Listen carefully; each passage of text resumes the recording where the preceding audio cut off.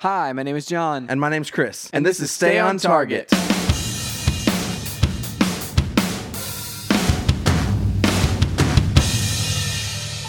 Hey, everybody, welcome to Stay on Target. We are your hosts. You can find us online at stayontargetpodcast.com. That's right.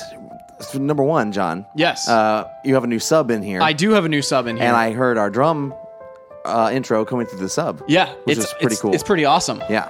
Sounds Second punchy. of all, I heard a bit of creepy music still from last week. Yes. And I will swap that out before this goes out to anyone, so no one will be the wiser. All right. And if you hadn't brought attention to it, no one would have ever known. That's true. Maybe I should leave the creepy music from last week. That's right.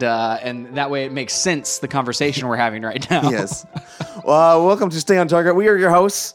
You can follow us online at stayontargetpodcast.com. That's right.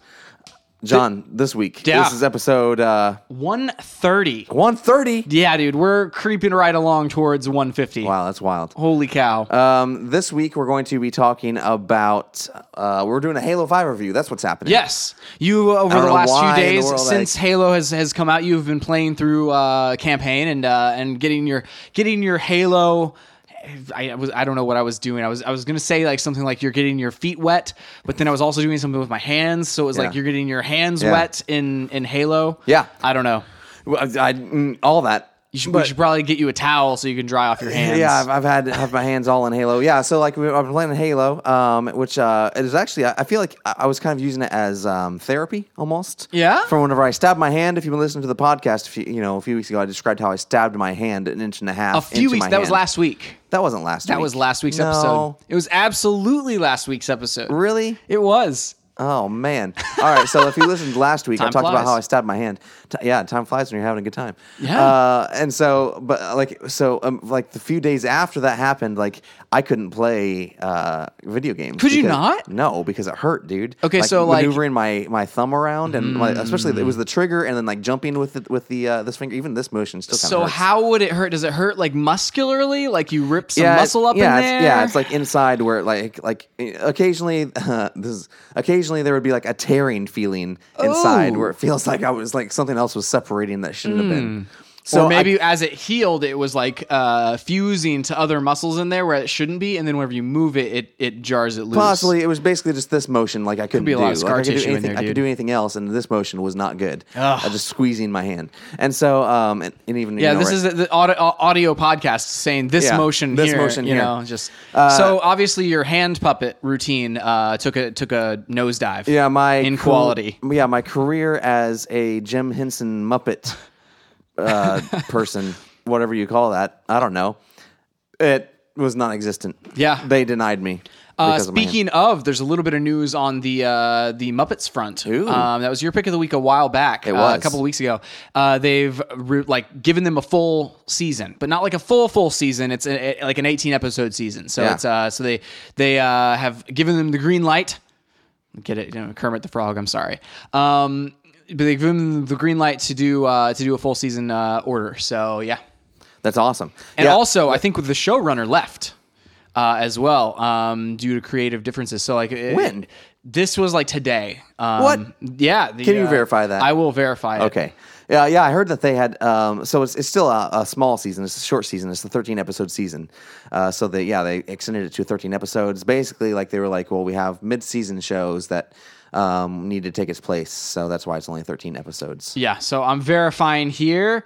Yes. So this is from Deadline. It says Muppets showrunner Bob Cushel exits as series heads for reboot. So Reboot? That's what it says here on the title. What do they mean by reboot? I don't know. So it says. Why don't you read that while I talk about, unless it's already there. No, you're good. I mean, I have it pulled up. I can read the Okay. entire article. All right, if let's you just want. read the whole All right, article. so here we go. This is from Nelly Andreeva of Deadline. Says there is a behind-the-scenes shakeup on ABC's freshman comedy series, The Muppets. Gone is co-creator, executive producer, and showrunner Bob Cushel. And Kristen Newman is in. Negotiations to succeed him as new showrunner under her overall deal at ABC Studios, the studio that produces The Muppets. And so it says the move is part of a creative overhaul of the freshman comedy, which is expected to take a hiatus after finishing episode 10 for a reboot. ABC recently ordered 3 more episodes, bringing the Muppets first season to 16 episodes, 10 to air in the fall, and the other 6 mid-season after a winter hiatus. The spring run will likely be treated as a relaunch.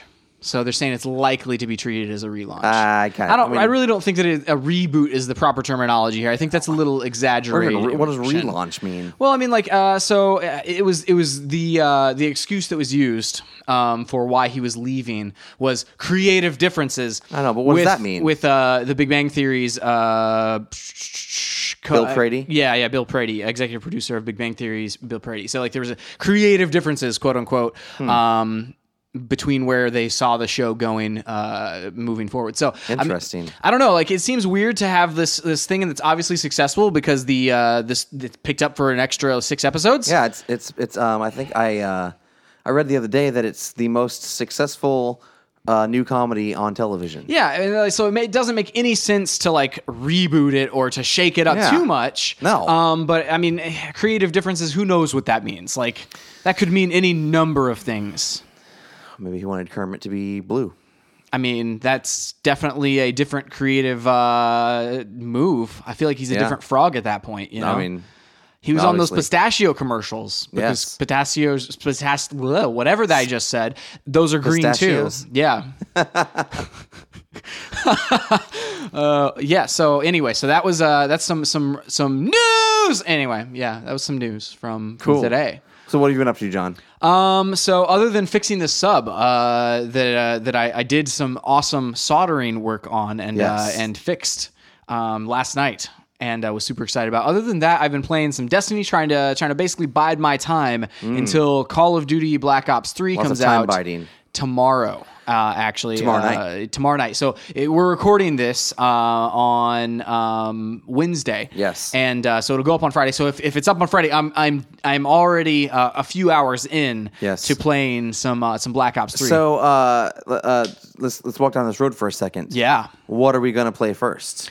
It depends. There's campaign. There is campaign. It's co-op. It is a co-op campaign. All right. There's also multiplayer. There's multiplayer. And then there's zombies. There is zombies. What are we doing first? So I think it depends on who is online, and it's going to be me, you, and Ike, who has been on the podcast before. Yep.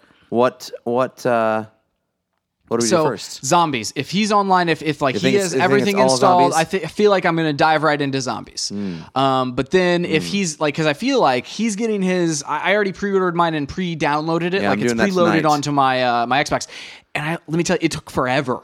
It took a long time to download. I started it last night at about 10 p.m., something like that. And then all the way up until this morning at about 10 in the morning or so. So it took 12 hours? So it took about 12 hours to actually download. Yeesh. And even this morning, I don't know when it actually finished because 12 hours later, it was only at 80%. Oh, but there's man, a lot so it of took longer than 12 hours. Yeah, so it hours. took longer than 12 hours. So there's a lot of stuff to download. I also don't know what my internet was like overnight because sometimes late at night, I will say that since moving, we moved recently, sometimes in the middle of the night, the internet will take a dive. But I was obviously also using the internet to watch videos and stuff overnight, or in the evening after initiating the download. So I don't know. I just don't know how much things slowed it down, and then I also don't know. So I don't know what the server load is going to be on Friday because he's getting his from GameStop. Ike is getting his from GameStop, and so he's going to be starting the download at 5 p.m. tomorrow. And so if my experience is his experience, then it's going to take until about 5 a.m. So we may not be playing actually with him tomorrow night. I'm not sure. So if he, until his gets all the way downloaded. If he's not there, what are you and I doing? It's all about multiplayer. All multiplayer. Yeah. I'm just going to rock the multiplayer because it's you can't. There's a learning curve on that. Not co-op campaign. Oh, so you want to be one of the first? Yeah, I want to be in there, customizing my person and unlocking gear, so that way I'm not super far behind. I remember last year I watched. There's a lot of, and there will be tomorrow too. So I'll probably watch that throughout the day. A lot of Twitch streamers starting in Australia, who will start streaming Call of Duty whenever it releases. Yeah. And I hope to learn some good strategies. Maybe learn the maps a little bit better that way. Yeah. By watching them earlier in the day. Well, there's the beta earlier this year, and what's interesting about it was just that? a couple maps. Yeah, it was 2 maps, 3 maps actually. I think there was one that didn't come up very often, but. I went into that beta not being super pumped about it. Like I was like, I know it's another Call of Duty. I wasn't into last year's or the year before that. So like it had 2 misses basically in my book. And then, so I was going into the beta. I was like, I'll see how it is. And if I hadn't pre-ordered at the point, and then so whenever I started playing the beta, I immediately was like, no, this is where it should be. Like this is the multiplayer in this feels amazing. So I'm very excited about it, man. I'm very pumped. Yeah, dude, I am too. Okay, cool. Well, I mean, all I've been up to really is just playing the Halo. Yeah. And we'll dive into that later. That's about it. Speaking of Ike, he gave us a good topic today. Yes. For Stay on Topic. Stay on topic.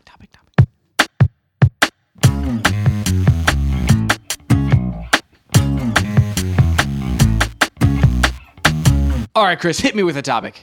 All right, so Ike wants to know our thoughts on Xbox 360 games going up in resale value after the November 9th announcement. So for some context, at E3, Microsoft announced backwards compatibility coming to the Xbox One for Xbox 360 games. Mm-hmm. And on November 9th, we now know they're going to release the list of the first 100 Xbox 360 games that will be available to play on the Xbox One. And then later that week, on the 12th, backwards compatibility hits Xbox One.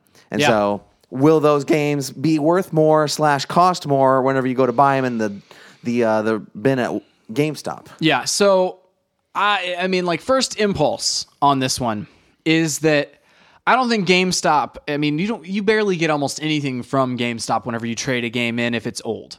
And being like last gen games, most of the games that they're going to announce are going to be older. And so maybe it'll go up by a few cents if you're trading it in. Maybe it'll go up by $1, maybe a few dollars, but it's not going to really like double in the amount that if you have all these games sitting around, like 360 games, and you bring them to GameStop and say, how much credit can I get for this? I really don't see that number skyrocketing. Yeah. However, I feel like it might the demand for these games, these 100 games out of the entire catalog of the Xbox 360 lifespan, like, which is how many games would you say? Like thousands of games? Oh, I mean, I don't like know. 1,000 games. I mean, however many games it is. Way over 1,000. Yeah, it's like thousands of games. So you have like, I feel like the 100 that they announced will probably go up in demand. Like people will be going to their GameStop, seeing if they can find them used, buying them on Amazon used, wherever. Yeah. And so like, I feel like that market is probably going to be it'll be less availability of these games. Like people will be snatching them up. Yeah, that's basically where I'm at. Like, and I'm going to use my previous experience with original Xbox games on the 360 as a reference point for this. And so what determined the price of those games, if they were backwards compatible and you could play them on your 360, what determined the price of those games was how many were released and or bought in the first place. So like how many are in the wild, so something like Halo 2, that was pretty easy to grab and get a hold of and get a copy of. It was probably, I think it was around $20. Okay. Yeah. But like right now, for instance, let's stop for a second and compare that to current Xbox 360 prices at GameStop. Like there's a ton of like even just year-old games that are like $3, $6 at GameStop because you have to have a 360 to play it, and people are moving to the Xbox One.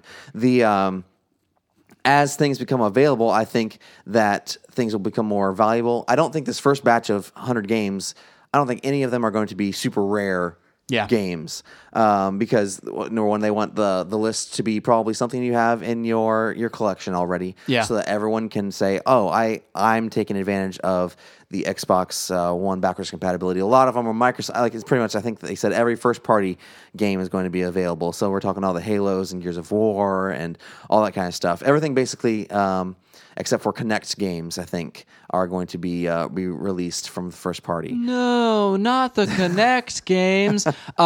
So yeah, that's a really good point. That like the entire purpose of the backwards compatibility, and especially the games that they're releasing early on, is to get your like 360 players to upgrade to Xbox One. It's to say, whenever you do decide to upgrade, your system to the next gen, if you already have like all these games you already own Yep. on the Xbox One, why wouldn't you just buy that? Like as it stood before backwards compatibility was announced and all that, it really doesn't affect you whether if you jump from 360 over to PlayStation, because it's like none of those games you couldn't play your 360 games on your PlayStation anyway. You couldn't play your 360 games on your One anyway, your Xbox One, and so why not just go over to the PlayStation? Right. As it stands now, it's like that's incentivizing people. If if you have a large portion of these 100 games, you're going to want to maybe switch over to the Xbox One instead. So targeting games, making this 100 games, and honestly, for the first few months of this, the games that they choose, if they target those at the largest games on last gen, then it benefits them. Yeah. I mean, you and I, like last week, we almost published a story about it was a supposed leak of the first 100 games, and we'll see if that's accurate next week. We couldn't unverifiable. We couldn't verify it in terms of having another source that was putting that out there. So we were like, okay, let's not show it. But like, if the list is even comparable to that, where it's like, okay, yeah, you have all the Halos, you have all the Gears of War, everyone's going to have one of those games probably. And then, you have, it's rumored that we'll have BioShock on there, BioShock Infinite for sure. Like that's one of the games that like we've, on this show, we've been asking for sure a remake of, but it'll be cool. Like you've never played it. Yeah, like, I've never played it. And the other will thing, that make you go play it? Oh, absolutely. And here's the other side of this is that for games with gold, like, right? So they've been doing games with gold. Yeah. And all of a lot of the games with gold games, since when was it? It was like around E3. They said anything in between like about June and now, anything they had on games with gold on the 360 is also available, is going to be available in backwards compatibility. Yeah, they said like, so yes, they said, I think it was a comment by Phil Spencer, and Phil, someone was asking him about the backwards compatibility and games with gold and stuff like that. And he said, yeah, like I've been wanting to tell people about backwards compatibility because, like Xbox One owners, because I wanted to say, like, hey, make sure even though you're on Xbox One, you're downloading the 360 games because you'll be able to play those on your Xbox One later, So I think eventually they'll all come. What they've said now about Games of Gold specifically, whenever Major Nelson released it on his website, is that the Games for Gold 360 games available in November. Gotcha. From then on, like every single month when they release as part of Games of Gold, they will be part of the backwards compatibility library. That's awesome. Which is amazing because, you think about the value for that. Like, okay, I'm not necessarily going to go back to my 360 and play some of these games, like. For sure. It's sitting in my bedroom. I play it like very rarely whenever I'm just like chilling, like, before bed or something like that. For sure. But whenever these games are sitting on my Xbox One, I'll pick up Dishonored or whatever if it's one of the games and play Absolutely. that. Like it'll end up being like where we're basically getting 4 games every single month that we can play on our Xbox One. Oh yeah, dude, and it's like the value of that, even over with like PlayStation Plus. Sometimes they have like bigger games or newer games and that sort of thing, but they don't all play on the same system. Like it's spread over the your Vita, your PlayStation 3 and your PlayStation 4. It's like if it's available on your PlayStation 3, you can't really touch it unless you fire up your PlayStation 3. So I mean, there's I don't know. It just seems like consolidating everything to the one console is a great idea. Yeah. But anyway, back to the point from before. I actually picked up BioShock Infinite via Games with Gold back in July whenever they had it. So that was one of those that I like downloaded it and I was gonna start it and I was like, wait a second, I don't know if I want to do this yet. Maybe it'll be in backwards compatibility. So if it's part of it, then immediately like you just like be able to download and play it. Which like so good. Yes, it's gonna be. I'm super excited to see that list and to pick up some of these games and play them. Maybe not necessarily again. Like it's rumored that like Red Dead Redemption will be on there, and it's like that's cool. I've already 100%ed that. I don't know that I'll go back and replay it on the one. Yeah. But a game that I haven't played, I'll be really incentivized to go back and play that. Yeah, and you'll get the achievements for it and all that stuff. Yeah. It's just awesome that this is going on. Something about the pricing. I think that as this goes on and as more games get put on this list, again, I feel like eventually you're going to get to the point where demand for the used copies of it is going to go up. And if, like you said, if there's not a lot of them out in the wild, then, prices could go up, but I think that that's not something that will happen immediately. It will happen more like it does for older, like console games. Like I have my 3DS, right? And it plays DS games. There are some DS games that are like the price of a used copy or whatever, and even new copies is super high. Like if you get one of the mainline Pokemon games from back on the DS, it can be over $100 to buy one of those. And that's just based on like a lot of people want to play those games. A lot of people want those games. There's only a certain number of them that exist in the world. Yeah. And so it's just a kind of a supply and demand thing, but that didn't happen immediately. And that those prices are only going up for those games right now. So I don't know. I mean, over time, I feel like it could cause things to go up a little bit, but it will also depend on, are these games available on Xbox Live digitally? Very true. For instance, if they are, then you have a cap. Like whatever, like if it, most of the old Xbox 360 titles are available for $19.99 on Xbox Live, and Excellent point. What. That's going to basically be like, okay, it's not going to be more than that, because like who's going to pay more than that and go to like GameStop and where you can get it for cheaper on Xbox Live. And for so sure. That will probably be the cap. And I would, it'll be interesting to see, because we'll be able to buy them now from the Xbox One game store and download them, digitally if we want to. Yeah. Supposedly all of them. I would, it just kind of depends. Like, is it, most of the 360 titles were available digitally anyway. Yeah. And pretty much all of them, except for the early ones. Right. And so, something like, even the early ones, I feel like, full games eventually came there. And so, True. I think that will probably be the cap. But, for instance, paying, $20 for a used game that we're now paying $3 for, that's a huge jump. That is a big jump. You're right. I mean, and then, again, thinking about the Pokemon thing that I just said, that those games are never available digitally. Like the DS games, they haven't made those a part of their digital games catalog. So you can't buy those games anywhere besides physically. So that's why the prices are so inflated on those, so large. So yeah, I mean, I do see that's going to be the case. What's the store? I don't even know what the store is going to look like whenever you go into your kind of backwards compatibility. Like whenever you start looking around on the Xbox 360 side of your Xbox One, is the things that you can download or buy, are they only going to be the things that are available in backwards compatibility, or is it going to be the entire store and you just kind of have to look into and see if it's on that list? Yeah, I mean, that's an interesting point, because the way that backwards compatibility is being described that it works is, I forget what buttons you press, maybe both the menu and view button, and then it jumps over to the 360 dashboard, basically. Yeah. I don't know how instantaneous it is. I forgot in the video I watched. I mean, it's like an emulator of the old operating system, right? Right. And so, yeah, you're right. Like, okay, whenever you buy something for that, how does that work? Right. The Rare collection, I think, was kind of the precursor of like how will this work kind of a thing, because a lot of those games were actually you could download them from the internet, I believe, and so like it would have to download onto your console.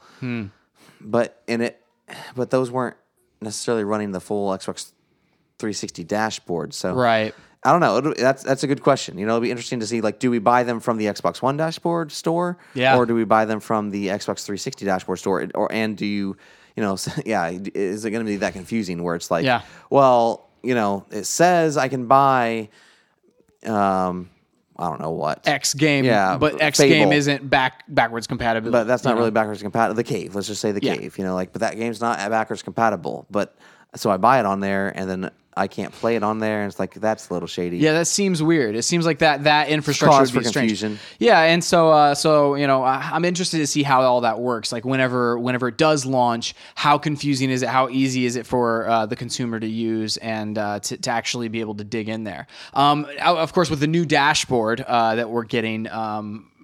It probably will be a little bit more clear. So you don't kind of have this designed thing. The current dashboard, it feels like it was designed specifically for the launch Xbox One. And so, whenever they bring in this new update, the new dashboard, which looks awesome, hopefully everything kind of works a little bit more flawlessly where you can go back and forth between these two dashboards. Yeah. So, yeah.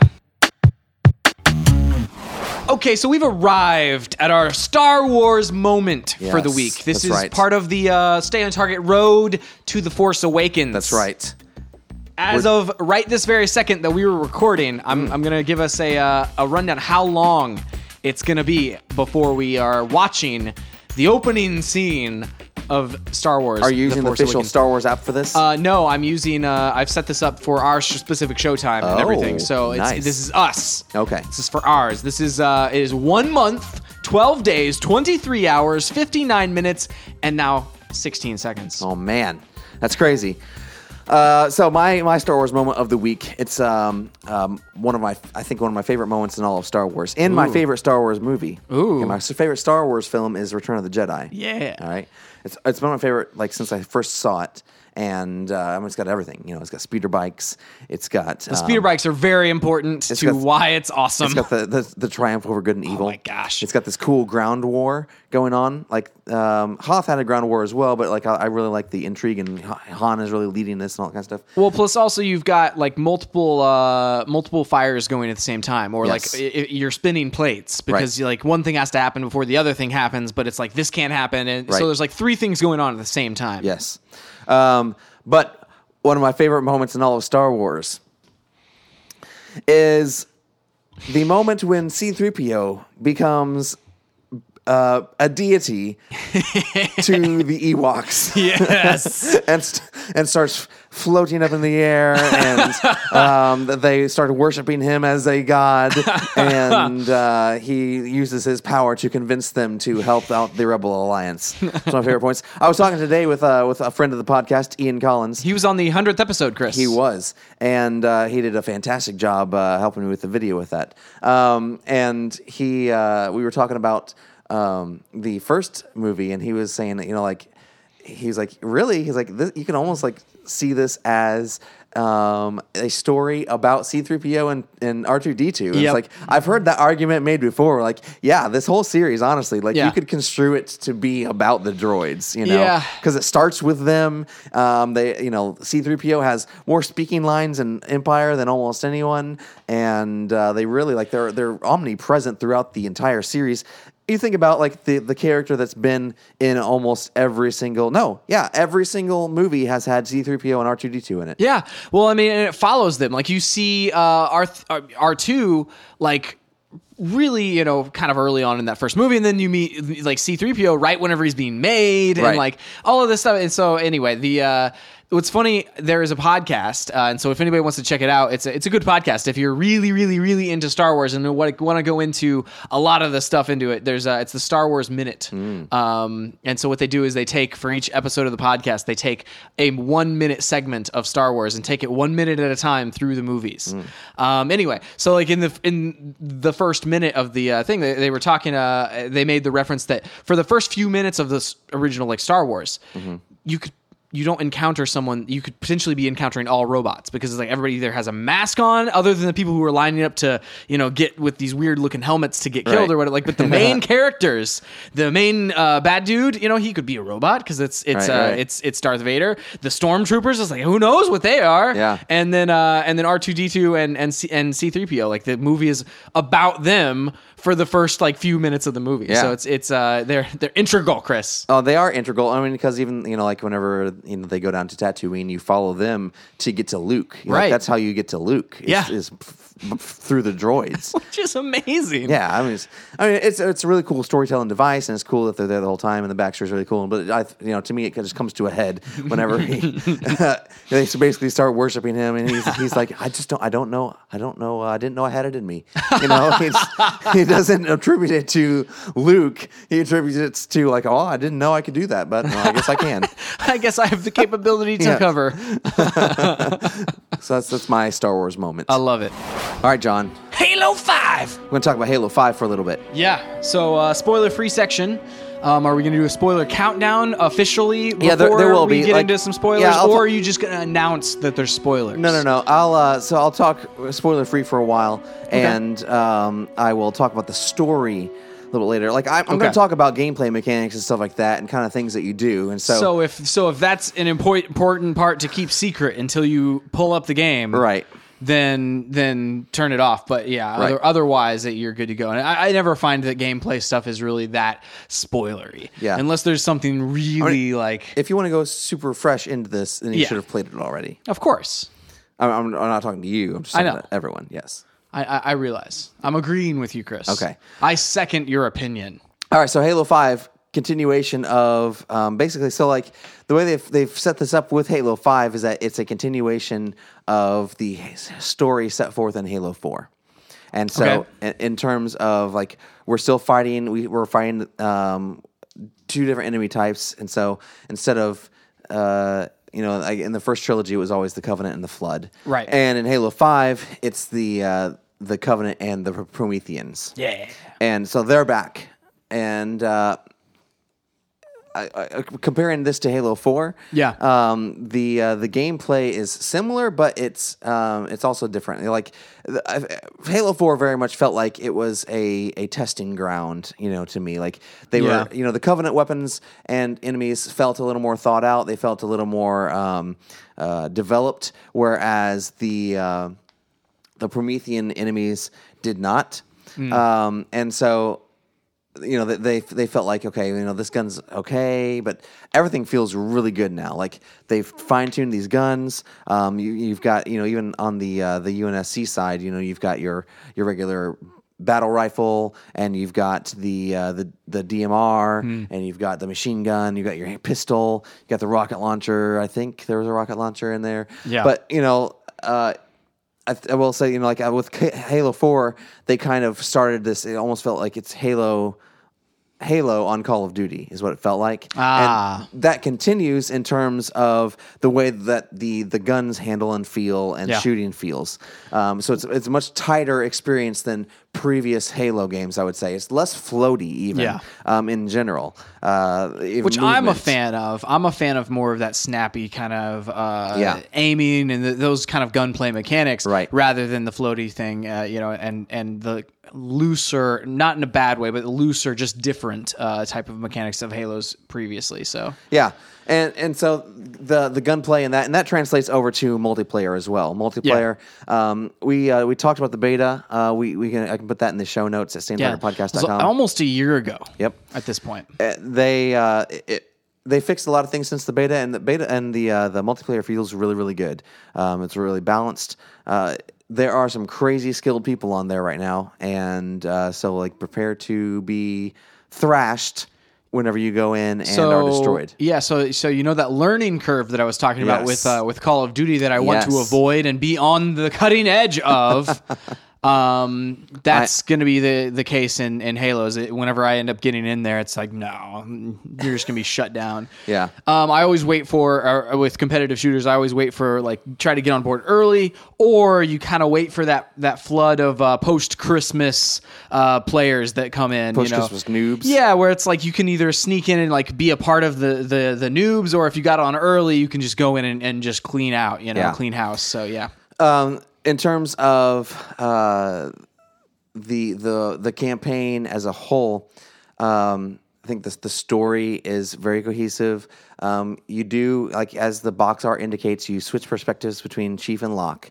And that's the thing that they've been doing in their advertising all along. Is I was thinking that would probably be the case, but until now I had no idea. Yeah, and so what it does is it kind of opens up the Halo world, and it doesn't feel as focused, so I think that's a trade-off, but it feels more complex and more developed in terms. I think it's interesting.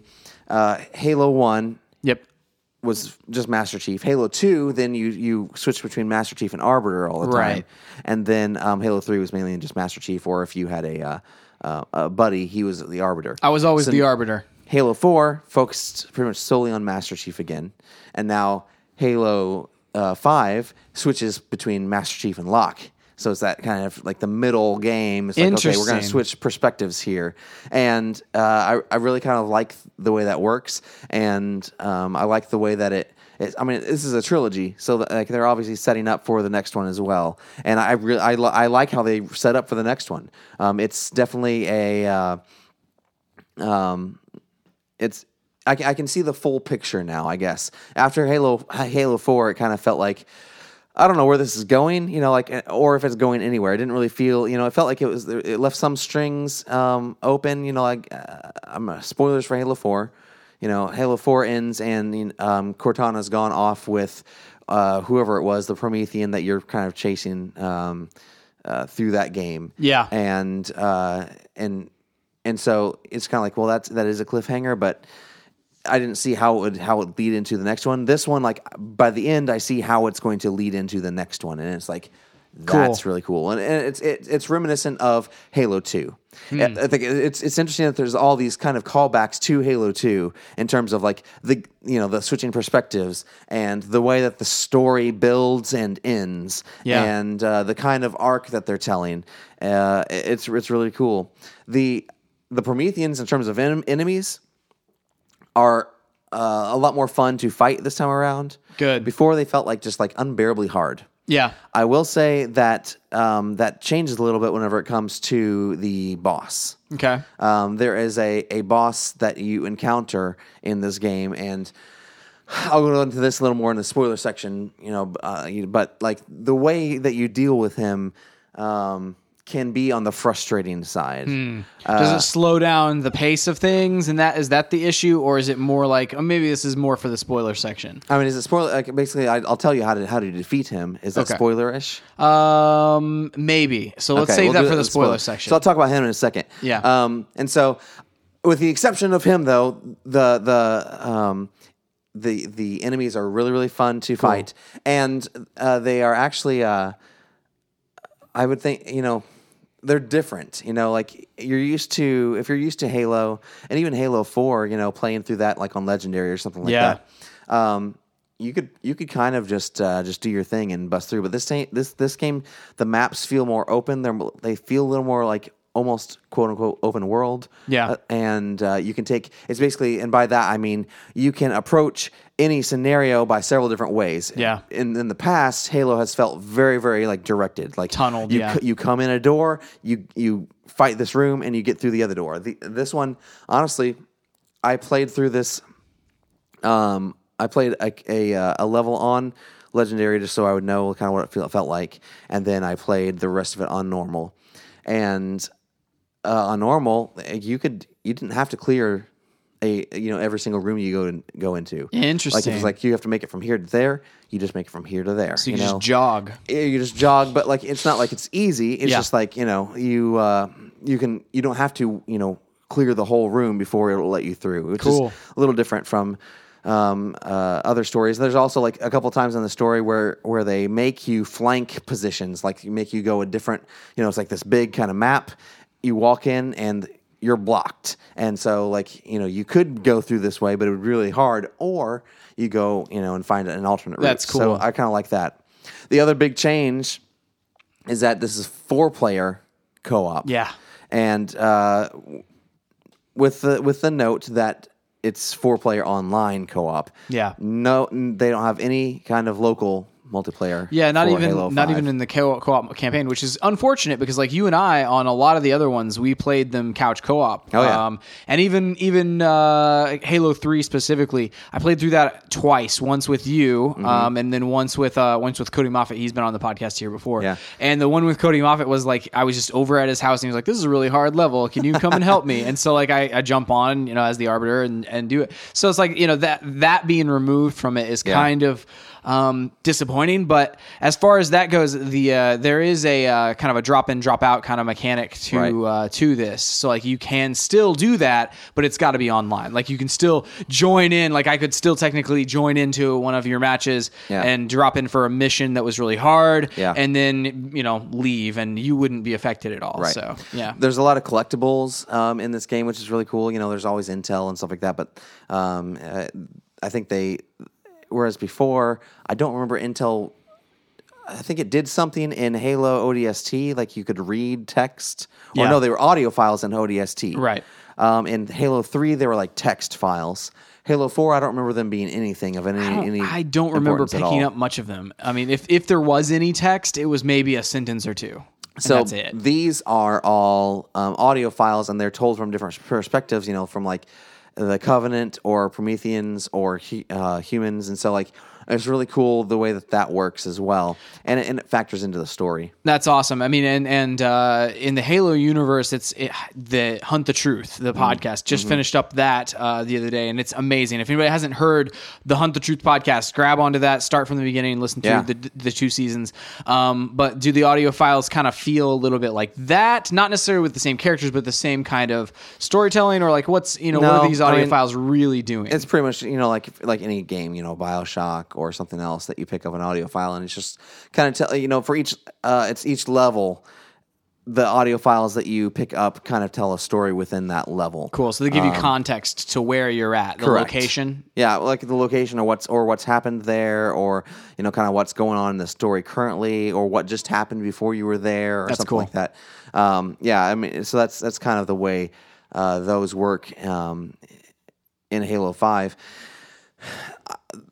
The music, I was largely and oddly unimpressed by. Really? It's like I didn't download it. I use Apple Music, and so I've been listening today to the Halo 5 soundtrack just to kind of get a feel for like what's going on actually here. And like there's some themes that whenever they play I recognize, but I think the big difference is like in the main game, like the major Halo themes are not there.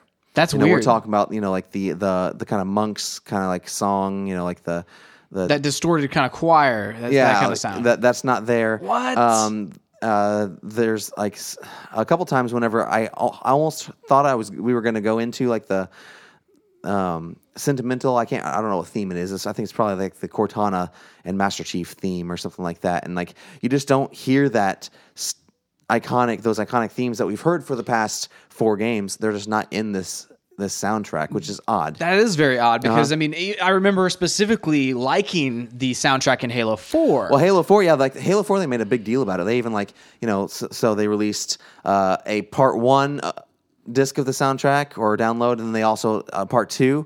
Then they came out with the deluxe edition, which had additional tracks on it. It was like basically the part 1 with additional tracks. Yeah, and then they came out with a Halo 4 remixes album where different people and artists and DJs remixed the songs from Halo 4, and so like the score and music was a big deal with Halo 4, but Halo 5 it's just like it's there, but it's nothing special, and it kind of disappointed me. Like while I was playing, I was like, I haven't, because we would be having a cut scene with a really cool like something's happening, and you wanted to hear one of those iconic themes come through, and it just didn't. It never materialized, never happened. Like you hear it at the title screen, and you hear it in the end credits. It's weird that they would use it in those 2 places, but they wouldn't use it in like to elicit emotion out of you somewhere in the storyline or somewhere in the plot, because it's like that's one of those things that every time they've used it in the past on any game that you just kind of sit back and you get chills, where it's like, oh my gosh, I can't believe,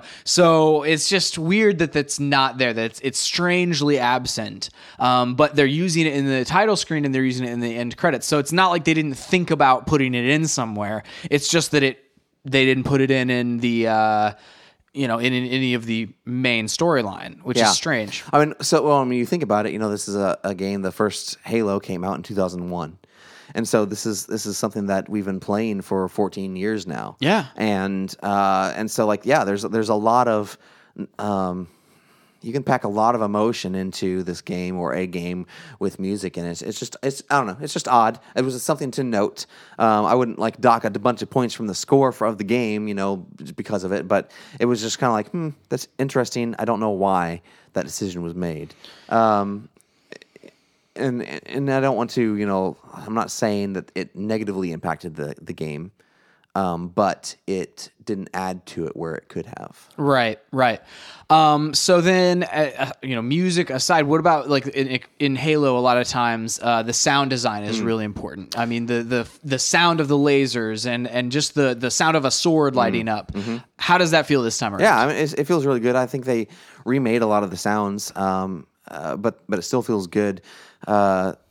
The audio mix, like I ended up turning down, I think, the sound effects, because like the default like level of them is too hot. Gotcha. I think everything like music, dialogue, and then sound effects, they all like start at 10. And so I think I turned my sound effects down to 7 to balance it out because with that, like some of the sound effects, like they have like these like really high piercing, like and it's not like it's low quality. You know, I think sometimes on the 360 had like if you had high sounds, it would just sound garbly, kind of like you're listening to an MP3. Right. But it didn't sound like that. It was just like this is just like overbearing for no reason. You know? Right. So I just bumped that down, and then like the mix for the rest of the time felt really really good. Sound effects great, voice acting great. Characters are great. Nathan Fillion's in this thing. Yeah. He was in ODST too. Right, and he's the same character. Yeah. So he's the ODST from Halo 3 ODST, and he's now a Spartan. Nice. And he's with Spartan Locke. Cool. And I'll talk about the graphics for a second. This thing looks beautiful, man. Yeah? Yeah, one of the best looking games, I would say, on the console in terms of like the cutscenes and motion capture. Like some of this stuff, like I'm like, this looks real. You know, like I think with one of the first cutscenes, like you're in this room, and I'm like, this room looks real. Maybe the person in it doesn't look real, but this room that you're there in looks real, and that's really really cool. The voice acting along with the good quality cutscenes and graphics and stuff like that, like it really draws you in. It keeps you engaged. A lot of times, with the games, like if it's bad cutscenes or something like that, you kind of just disengage a little bit. And it's like, no, every single time this happens, you want to see this and hear what they have to say. Loading screens. Loading screens are fast. Like they exist in between each mission. Okay. And then they exist sometimes like.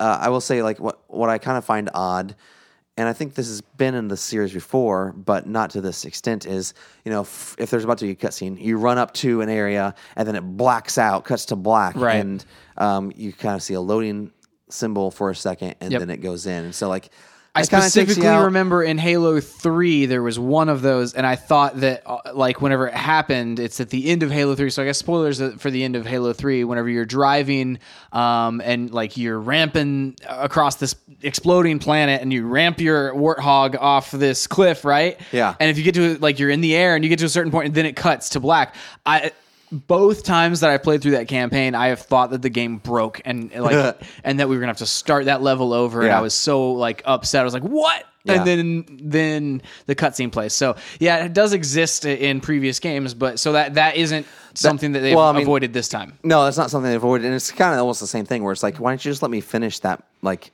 what I was just doing or what was just happening, instead of like cutting to a cut scene for a second, Yeah, I mean, and that's something we should have on a topic later on is maybe do cutscenes have a purpose anymore? Like, or should games use cutscenes? Because there's been a lot of games that haven't used cutscenes, and they don't go into that like a separate engine or whatever. There's no loading time, and then there's other games that use cutscenes quite effectively. So yeah. I mean, it's kind of For instance, like a good example is this. This is using cutscenes, whereas like something like Arkham Knight, everything is just in engine. Yeah. And so I mean, I think they both have their place.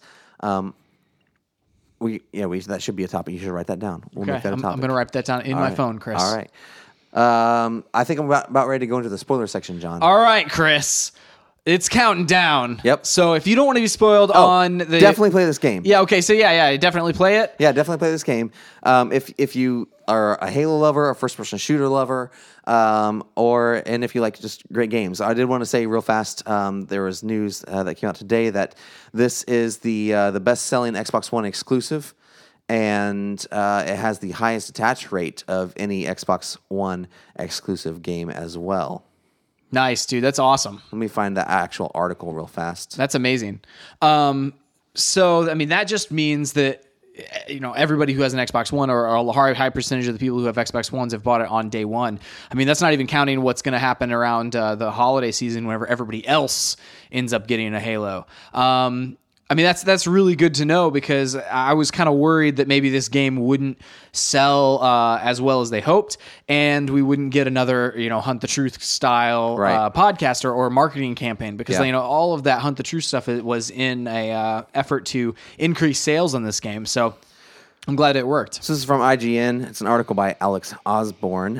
Halo 5 Guardians is now the fastest-selling Xbox One exclusive, making Halo history with the biggest launch that the franchise has ever seen. According to Microsoft's announcement, 343 Industries' new shooter has raked in over $400 million worldwide across Halo 5 game and hardware sales, elevating lifetime earnings for the entire series to over $5 billion. Wow. Additionally, Guardians was Xbox One's most played game during its opening week with the highest attach rate of any first-party title on the platform. Quote, the success of Halo 5 Guardians is a testament to the innovative work from the entire team at 343 Industries to bring the installment to Xbox One and the incredible community of fans who have come to love the story, characters, and gameplay central to the franchise. Head of Xbox Phil Spencer said the game represents all of the possibilities of Xbox One and has earned its place as the anchor title in the greatest holiday games lineup in Xbox history. Over 21 million hours of Halo 5 Guardians has already been played, with 12 million of those being spent solely on its campaign. The game's new requisition system has proven to be quite popular as well, with over 45 million rec packs having already been acquired. That's awesome. Yep. So that also means that none of the servers went down. I was watching. I kept my eye on the news for a lot of that because back whenever 343 had done the Master Chief Collection, there was just nightmares for like months. Yeah. And it kept a lot of people from playing that game. And so I was curious about whether this game would launch with those issues. But it looked like it was rock solid. Yeah. I mean, they knew they couldn't do that again this time around to get away with it. So it's one of those, fool me twice, shame on you, fool me twice, or fool me once, shame on you, fool me twice, shame on me. There it is. And so it's like, if this happens again, it's just kind of like, oh man, well, we're never buying your games again. Yeah, it's over for that. At least not launch date. For sure, dude. Ready to dive into spoilers? Spoilers. Beware, it's happening. Spoilers are happening very soon. Yes. In 5, 4, 3, 2, 1. Throw out a spoiler. Cortana is evil. What? That's amazing. Yeah. That's a plot twist. Yeah, it is a plot twist. Do you care if I spoil this? No, not at all. You in the room? All right. Not at all. I'm still going to play through this thing. I'm so excited. We'll still play. So, the story, let's talk for a second about the story. Okay. There were some rumblings online last week after the game launched, and the story was nothing like the trailers that we've seen on television. Like, those events in the trailers don't happen. That's wild. And in fact, they really don't even represent either Master Chief or Locke's positions or how they behave in this game. Which is nuts because there's been numerous people online or whatever that have been positing hey, what's this going to be like? What's this going to be about, and so it's nuts that it's not that. There's pieces of it, and I'll talk about that in a second. But it was hard for me, because I was listening to Hunt the Truth. I was trying to figure out where this campaign, the Halo 5 campaign, would fit with what they're saying on the advertisements and things like that. Where does that fit in, into this Hunt the Truth podcast? And so because the podcast is supposedly setting up some things that are going to happen in the game. Yeah. And so as I was listening through, I was like, this doesn't sound anything like what they're telling me that this game is, which is weird. So I haven't finished season 2 of Hunt the Truth all the way through, but my goodness, I know, but I do know how it fits in. And so the basic story, we'll go back to Halo 5. I'll tell you that in a second. So the basic story for Halo 5, Cortana has gone and she's gone to this Forerunner installation and found and started activating what we call the Guardians. They're basically hidden and buried in different places around the galaxy. Yeah, planets, underneath the ground, that kind of stuff. Yeah. And she has been able to cure her rampancy. Yeah. And so then has also recruited different AI from around the galaxy to join her. For instance, it's a really, really cool idea. You encounter a planet where the governor of the planet is a rampant AI. That's interesting. And he has control of the whole planet and this mining colony and all this kind of stuff. And he has joined sides with Cortana. Cortana is trying, like, she wants, I mean, she's obviously, like, she's been with Chief for so long. Like, she wants Chief to be with her and help her on this. Her idea is to use these Guardians. This is major spoilers for this game. Yeah, go for it. Like, her idea is to use these Guardians. We're in the spoiler section, Chris. I know. People who are in this Yes. have decided. They've already sealed their fates. Yeah.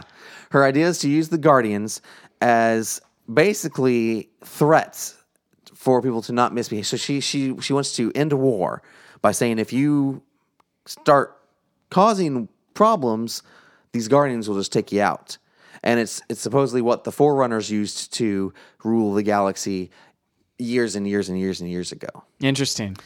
And so she's going to use that for this purpose. The Guardians are hidden underneath planets, and so these seismic events that they talk about in Halo Hunt the Truth. Yeah, so this is also probably spoilers for Hunt the Truth if you haven't finished Hunt the Truth. Yes. So how it connects over, probably spoilers. So just want to throw that out there too. We're just deep in the spoiler this episode, Chris. There are the seismic events are the Guardians coming out of the ground. It's amazing. And basically transporting to wherever, like she gathers them in this place, and it's like so far out in deep space.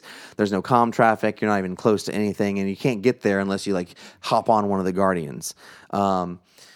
And so that's the seismic events that are destroying like cities and stuff like that. Like it's the Guardians that are under the ground coming out and then like transporting away.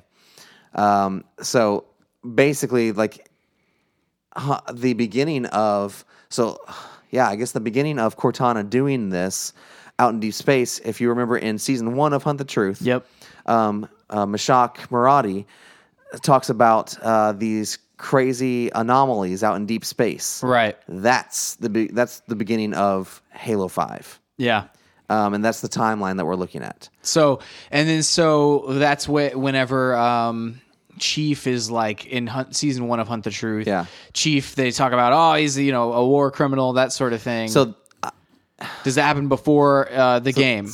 Well, I think it must, because that's not something that happens in the game. Yeah. You don't go to and do what they're describing Chief do, which is kind of a bummer. You would hope that it would tie in a little bit better, where like some of the things that you hear about Chief in the podcast, you would end up being able to play that. Yeah. But yeah, like you don't see any of that. And I don't know at what point, like in season 2 of Hunt the Truth, they declare him dead at some point to UNSC. Like I think that's whenever like he decides to go after Cortana. They order him not to, but he and his fire team go do it anyway. So he's gone rogue essentially. Yes. Yeah. And so that's whenever I think that they declare him dead in season 2 of Hunt the Truth. So yeah. But back to the story. It's one thing that I really like about the story is the fact that not only does it jump perspectives, and so you see things from Locke's perspective and from Master Chief, and so rather than telling this very like one-sided and one-person focused story where you don't really see the larger context, you see the larger context. That's cool. And you see what's going on, and you deal with things on the Infinity and with Locke and with Master Chief and with like from seeing like what Cortana is doing from both sides. Like basically like kind of what's happening and how this is affecting the galaxy is really, really cool. So how does that gameplay work? Does it work like where you play through a certain period of time as Master Chief and then you go back and play it as Locke? Or is it kind of you jump back and forth but nothing really overlaps? Or is it some things overlap but not everything? Most things do not overlap. Okay. It's really cool the way that it works in terms, like some Locke is going after Master Chief basically, and going after Cortana at the same time. Like the primary goal is to rescue the Master Chief. Like they see him as in trouble from like that Cortana is going to hurt him in some way. Yeah, which is where all of the marketing is like odd, Yeah, like none of that, and so Hunt the Truth, folks. They're going to rescue him. Yeah. And so whenever they start getting closer, like you'll go through an area as Master Chief, but then you'll go through it as Locke and then experience a bunch of resistance and you have to fight through it because Cortana does not want Locke to get to Master Chief. Interesting. And she's controlling a lot of the Promethean, like you're basically in these Forerunner installations, which were I forget what the Prometheans were created for, but I think they were created for basically a security for these Forerunner installations and for the Forerunners. And so she activates a lot of these Prometheans, and the boss that you fight several times. So he is a Promethean, some kind of like AI / Promethean that is protecting Cortana. He's there. His mission is to protect Cortana, and I don't know really what he is, because they mentioned several times that he is not full Promethean or something like that. Like, and so like you destroy different bodies, and he's able to like just inhabit different like new bodies. Interesting. You encounter him the first few times and beat him. The way to beat him is like there's just a spot on his back. You basically have to be behind him. So if you're playing single player, the best way to do it is to like just draw his fire, aggro him, get him coming after you, and then order your team, so you can order your team around to go to different locations or to focus fire on different enemies, to order your team to fire and hit the boss. I should have talked about that gameplay mechanic earlier in the non-spoiler section, but you can order your team around, and so it was like, okay, draw him toward you, have them be behind him and shoot him in the back, and that's the best way to take him down. The way that they ramp that up in terms of fighting him later on in the story, all they do is duplicate him. And so there's multiple? Yeah, instead of fighting 1, you're fighting 2. And instead of fighting 2, you're fighting 3. And so eventually you're fighting 5. And so that's really the only way that they're ramping up. He doesn't change forms or anything like that. That seems like it seems like a cheap way to make it harder. It is cheap. And so that part is just kind of like, not my favorite, but whatever. The other interesting mechanic that I should have talked about earlier is the revive mechanic. So you can basically be downed, and then if you call for help, your teammates will come try to revive you, and you can revive them as well. So once you're dead, you're not just dead, which is cool. You can be revived.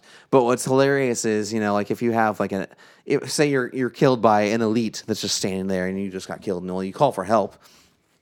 Instead of coming up and dealing with the elite and then healing you, like your team will just like run up and just like ignore the elite standing right over your body and try to revive you while the elite just beats them down, and then they go down as well. It's just like there's like no thought put into the AI for these secondary characters. That's really funny in terms of just like self-preservation and what's the best course of action. Well, I remember back in the day, like Wolfenstein 3D, I remember like whenever you would like lure one person out, like you'd like walk into a room, shoot your gun, and then back out through the door and wait for them one by one to come over and like to open this door and to step into the room. And even if there's like a pile of digital dead bodies laying there in the door, keeping the door open, they would still just walk over and stand right there and be surprised to see you. So like, I mean, we have advanced a little ways from that, but still, come on, AI, self-preservation. Yeah. So, in terms of that boss gameplay is weird. The way it sets up the next one is like, she basically has control of these guardians. You're able to rescue Master Chief, because she does take him, and she's going to take him with him. He doesn't agree with her plan to basically force peace on everyone through the threat of death, basically. And she basically says, well, you're wrong, you'll see, and tries to just take him and just keep him with her until he understands, and so you're able to rescue him, and she goes and does her thing, and then jumps. She for some reason she's obsessed with the Infinity, the ship from the first game. Interesting. And several games. So she jumps to the Infinity and finds it, and immediately makes one of the Guardians start shutting, like just releases Shockwave. The Infinity is able to jump away real fast. Shockwave basically cripples the entire UNSC fleet. Wow. Along with Earth. Shuts off all the, it's basically an EMP, shuts off all the power and everything. And, but the Infinity's able to jump away, and the AI on the Infinity's like, what are we doing? And he's the captain says something like, we're going to run until we can figure out how to fight. And so it felt like a very Battlestar Galactica kind of thing. Like, it's like, this is the last ship of the fleet, and they're running from Cortana, who can be anywhere because she's an AI. Right. And they're running from Cortana until they can figure out how to beat her. Meanwhile, you've got Locke, who's just rescued Master Chief.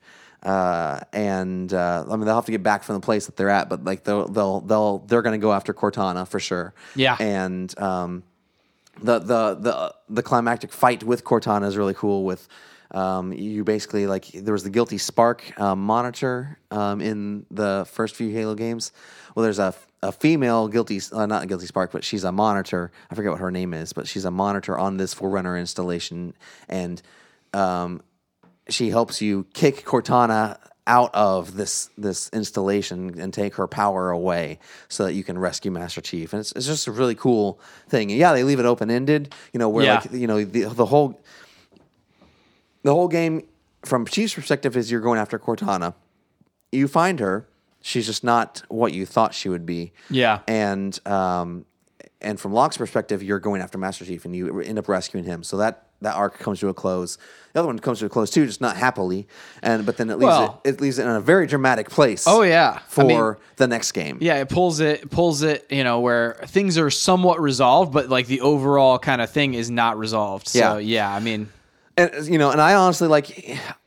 Whenever I think about it in terms of the larger Halo story, I've played every single Halo from Halo 1 all the way till now. Yeah. And whenever I think about it in terms of the larger Halo story, I'm like, this is one of my favorite stories I think that they've told. That's good. And it's very clear as to what's happening. At one point, like you're Locke and you go fight with the Arbiter, which is really cool. Like you get to do everything basically in this game, like that you That's really awesome. want to do. That's you awesome. get to fly things, you get to do tanks, you get to do some cool like hallway combat.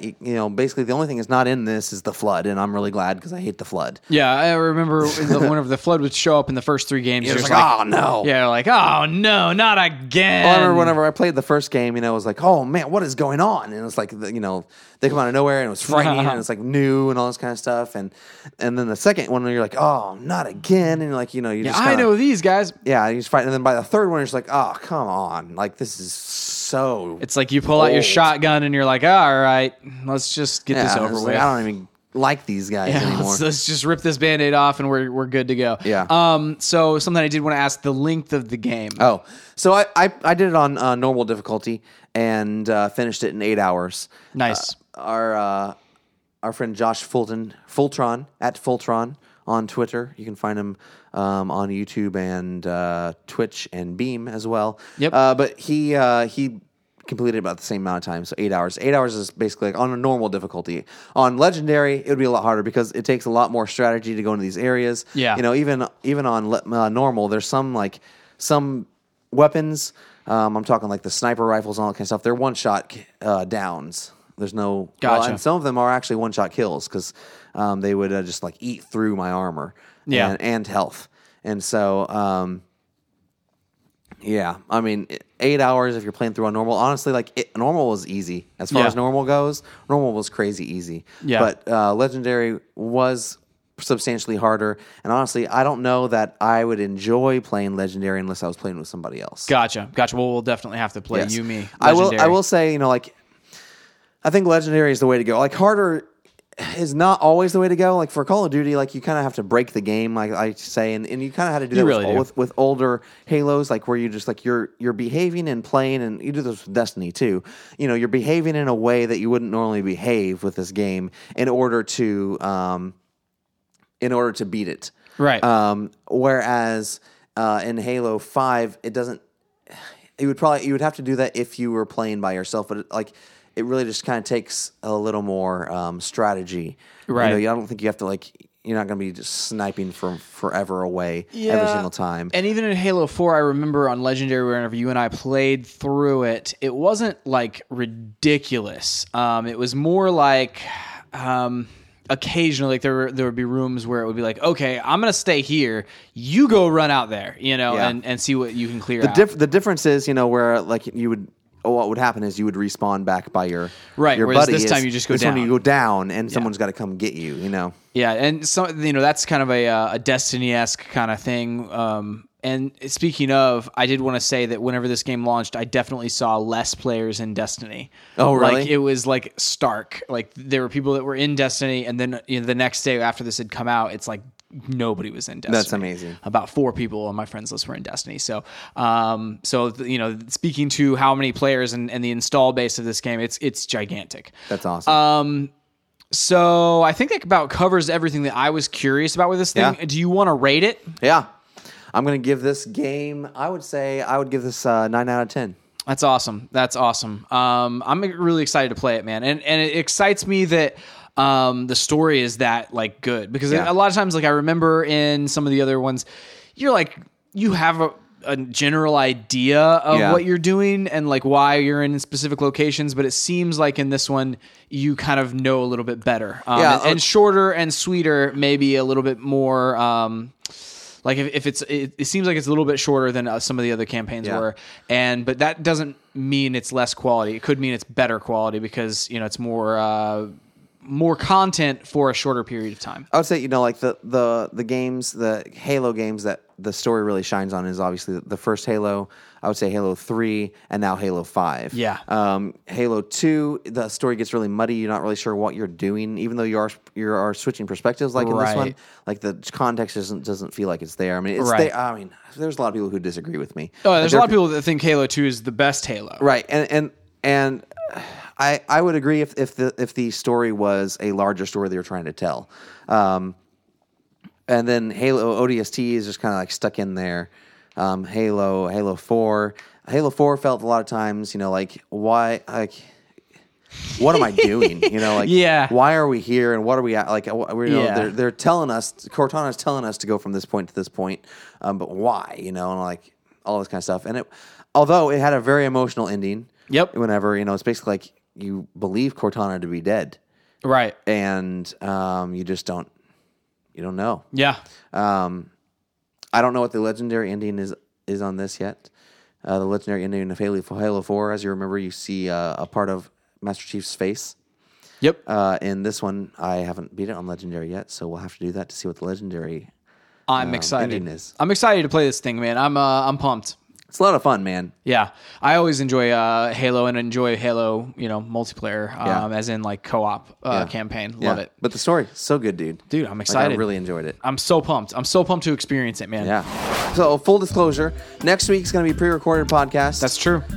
Because we are going to be out in Disneyland doing Run Disney. We're going to do the Avengers Marathon, the Infinity Gauntlet Challenge. It's going to be the Infinity Gauntlet Challenge. The Superheroes 5K, the Captain America 10K, and the Avengers Half Marathon. Have you seen the medals, Chris? I have. Oh my goodness! I've seen the Gauntlet medal. I haven't seen the other ones. Dude, they're all awesome. We'll have to look at it after we get off the air. Super excited to go out there, and we'll be out there at Disneyland in the area for about a week or so. But there will still be a show. There will be a show. So stay tuned for that. We'll be talking about the Supergirl season premiere and second episode as well. Yes, on CBS. Yeah, and so definitely stay tuned for that. Stay tuned. You can follow us on Twitter at ChrisWright250 and JohnWright777, and on Instagram I think it's the same thing, ChrisWright250. You can check out our pictures of the races there. There's going to be lots of pictures. We created the hashtag back in January whenever we ran some of the races down in Orlando, Florida in January. We created the hashtag Wrights Run Disney, so WRGHT Run Disney, because the events are put on by the Run Disney organization or whatever. So check out that hashtag if you want all of our awesome photos of the races and that sort of thing. And there's not only going to be this event, but Catherine and I are actually going to do in January doing those races again nice, down dude. in Orlando. So it'll be a fun time there. Awesome. So yeah, dude, so excited. But you can find us online at StayOnTargetPodcast.com. We already said our Twitters at StayOnTargetPod for Stay on Target. You can also check out Arrow on Target and Flash on Target. We do those every single week, and find us on iTunes and Stitcher. Please subscribe, leave us a review, all that friendly stuff. That's it for this week. We'll see you next time on Stay on Target.